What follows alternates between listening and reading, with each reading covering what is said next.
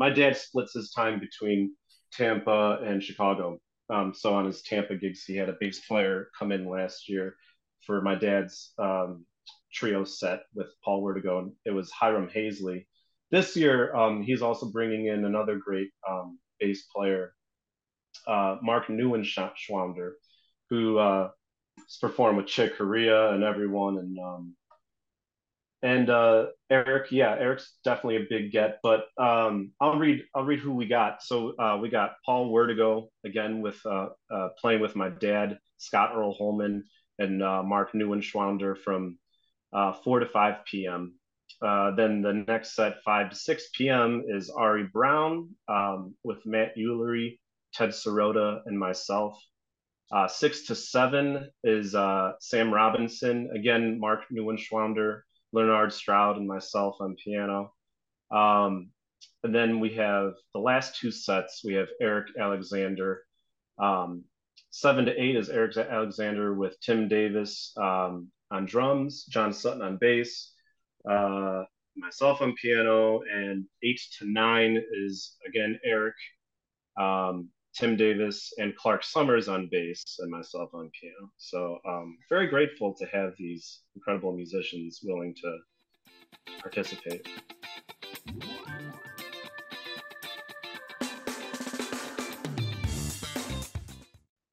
Hey everybody, Mike Jeff for Chicago Jazz Magazine, ChicagoJazz.com, and welcome to another episode of Around Town. Today we've got Jim Holman, a great piano player here in town. I'm sure many of you know who he is, but he's also one of the founders, along with his father, Scott Earl Holman, of the sixth annual, six years already, Labor Day Jazz Fest, which used to be the Rusty Jones Jam Session back in the day because of our great friend Rusty Jones. When he passed away, it switched over. It's always been on Labor Day, and it's the Labor Day Jazz Fest, sixth annual. It's coming up September 4th at the Jazz Showcase. Of course, 4 p.m. to 9 p.m. nonstop jazz. And this year, he's got quite a lineup. Eric Alexander, great saxophonist from New York, he's coming back to town. He's going to be performing at the showcase along with Jim, along with Paul Vertigo, along with Ari Brown. Clark Summers is going to be involved. Scott Earl Holman is going to be there, and many others. So Jim, thanks for jumping on. I can't believe it's been 6 years already. We talk every year around this time about this fest, and it just keeps growing, and I'm so happy it's at the showcase again. And how are you, man? I'm doing great. Thanks for having me, Mike. For sure. So let's talk a little bit about this. First, let's talk about how it got started, and it's always on Labor Day, but talk a little bit about how you first started the fest. Right. So Ira Sullivan has been a friend of my father's for a long time when they knew each other in Miami. And shortly after I got out of University of Pittsburgh, I got an opportunity to record with him and got to perform with him to some capacity every year when he would come up to Chicago for his residency at the showcase. And so we would try to do things before and after. And then one of the years, so it would have been 6 years ago, for the first one of these, one of the really the only time we were going to be able to book something was on Labor Day itself, because that's when the showcase was off back then, you know.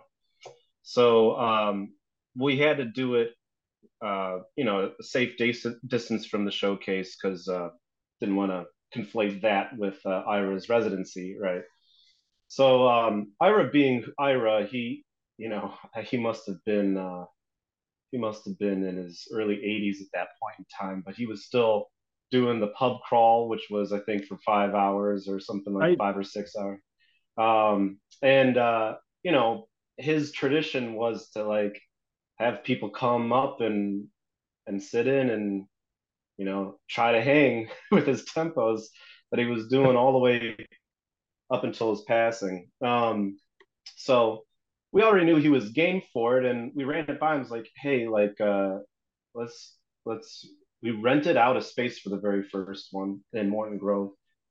Said Ira, like, well, what if we did, like, as long as we're renting the space, let's see if we can do it for like a big chunk of time. Like, do you think you could do it for 9 hours? And he's like, yeah. He was excited to do it, and we had like Danny Shapira on that. Paul Vertigo was actually on the first one. And so it started out kind of as a jam session mentality. Um, so you had mentioned Rusty's name. The reason why that was attached is we thought it was like a nice nod to him, kind of like how you would name a building after somebody. We thought at the time it was going to be a one-off kind of thing. We didn't think it was going to be like every year. So for I don't know if it was the 3 years or so, but it started out as a jam session where I'd call guys to be the house band basically for different slots throughout the time, and Ira would kind of hold court for those entire 9 hours.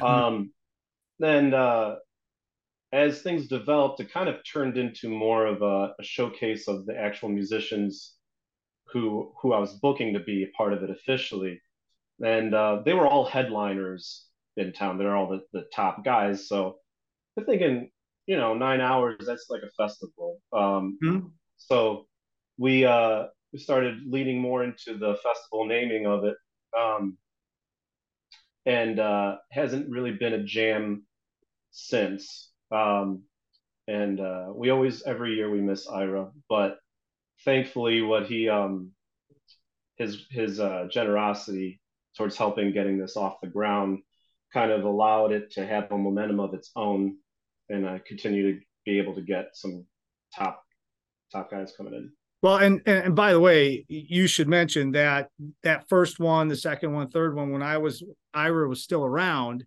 he played 9 hours, but also that's after he just ran the jazz show, Yeah. famous jam sessions for like six, Uh-huh. 7 hours each night during Jazz Fest, and all these different Right. people coming and sitting in, and he would just keep playing. And I remember Joe trying to tell him to stop because he had to stop at one point because he had to lock the doors. And he kept just bringing people up and stuff. So Ira had a ton of energy, and Ira also always gave back to the community. I remember him having, and I played one with him at the Sunny Day Tap. Man, I'm starting to remember all this stuff now. Back in the '90s, and he did a like a clinic for up and coming musicians and telling them what tunes they need to learn and how etiquette of like playing in front of people. He used to always do those things because he always wanted to help continue the tradition of the music, which is incredible. And now you guys are doing the same thing with this Jazz Fest on Labor Day weekends. So it's Jazz Showcase, of course, jazzshowcase.com, all the information from 4 p.m. to 9 p.m. But you're also giving back too. So you've got the Griffin Institute, which helps kind of underprivileged and also up and coming musicians in different areas where there isn't really a music program per se.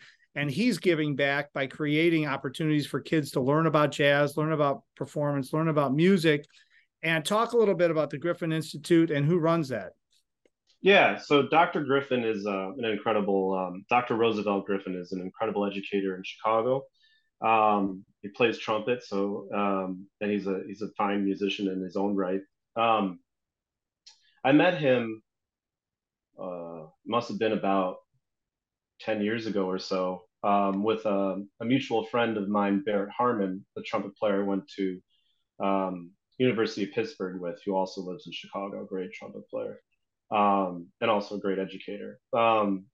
And he would run these things called the GI Jam, which is the Griffin Institute jam session, where he'd buy a bunch of pizzas and some drinks like soda and stuff, and invite families to bring their kids. So like as young as like fourth grade up through like high school, bring their horns, and he would get professional musicians to come and help kind of curate a jam session on a weekly basis. And Barrett had been asked to do it, and Barrett asked me to come along with him. And then I met Dr. Roosevelt Griffin, and I became aware of the fact that he was doing this largely out of his own pocket. It was a complete non for profit, um, although he teaches at various schools around Chicago professionally. Um, so it must have been 3 years ago, the first time we were at Andy's for the Jazz Labor Day Jazz Fest. Um, had an idea of I have a bunch of CDs that hard to make a buck off of your own personal CDs, but I want people to have them, and listen to them. And so well, I mean, I've been meaning to do something with somehow to be supportive towards the Griffin Institute, and so I was like, well, my dad also has CDs. I was like, well, gee, I wonder if like the people I'm asking would be willing to part with a few CDs. So had and musicians universally were very generous. Like I would say, like, if you got one or two you want to give, and like Matt Eulery gave me like a big stack of great CDs of his, and Clark Summers brought his, and everyone was just so cool about it. And we were able to raise um, about $700 this last time, hoping to keep growing it.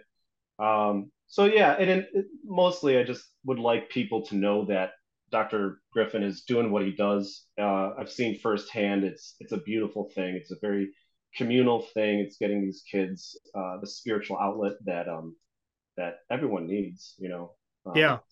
Well, and having somebody like that run something and actually teaching these kids, a professional teaching these kids, whether they're just learning or whether they're getting better and better, maybe they might turn this into a profession. It's always nice to be able to work with somebody who's a professional, and also the fact that he professionals into the organization. So all the proceeds from all these CDs that you're getting, and of course we talked before, I'm going to give you CDs as well, will go towards the Griffin Institute, which is awesome. So before we wrap this up, I want to make sure we don't miss any of the artists here, because you're bringing Eric Alexander in. So this is going to be quite a group here that you have going. You've got Eric Alexander, Paul Wertico, Ari Brown, Clark Summers is playing. Is this one of the first times you've brought somebody in for the fest? Because it seems like now you're starting to grow the fest and reaching outside Chicago and bringing it into Chicago, which is pretty exciting. Yeah. So we brought in Hiram Hazley, who's a bass player that my dad has. My dad splits his time between Tampa and Chicago. So on his Tampa gigs, he had a bass player come in last year for my dad's trio set with Paul Wertigo, and it was Hiram Hazley. This year, he's also bringing in another great bass player, Mark Neuenschwander, who has performed with Chick Corea and everyone, and Eric, yeah, Eric's definitely a big get. But I'll read who we got. So we got Paul Wertigo again with playing with my dad, Scott Earl Holman, and Mark Neuenschwander from 4 to 5 p.m. Then the next set, 5 to 6 p.m., is Ari Brown with Matt Eulery, Ted Sirota, and myself. 6 to 7 is Sam Robinson, again, Mark Neuenschwander, Leonard Stroud, and myself on piano. And then we have the last two sets. We have Eric Alexander.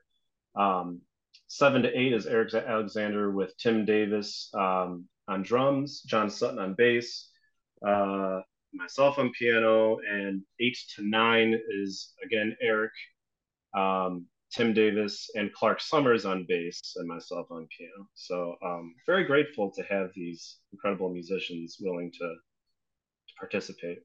Well, it's going to be something. And the cool thing is that the Jazz Fest actually ends on Sunday night.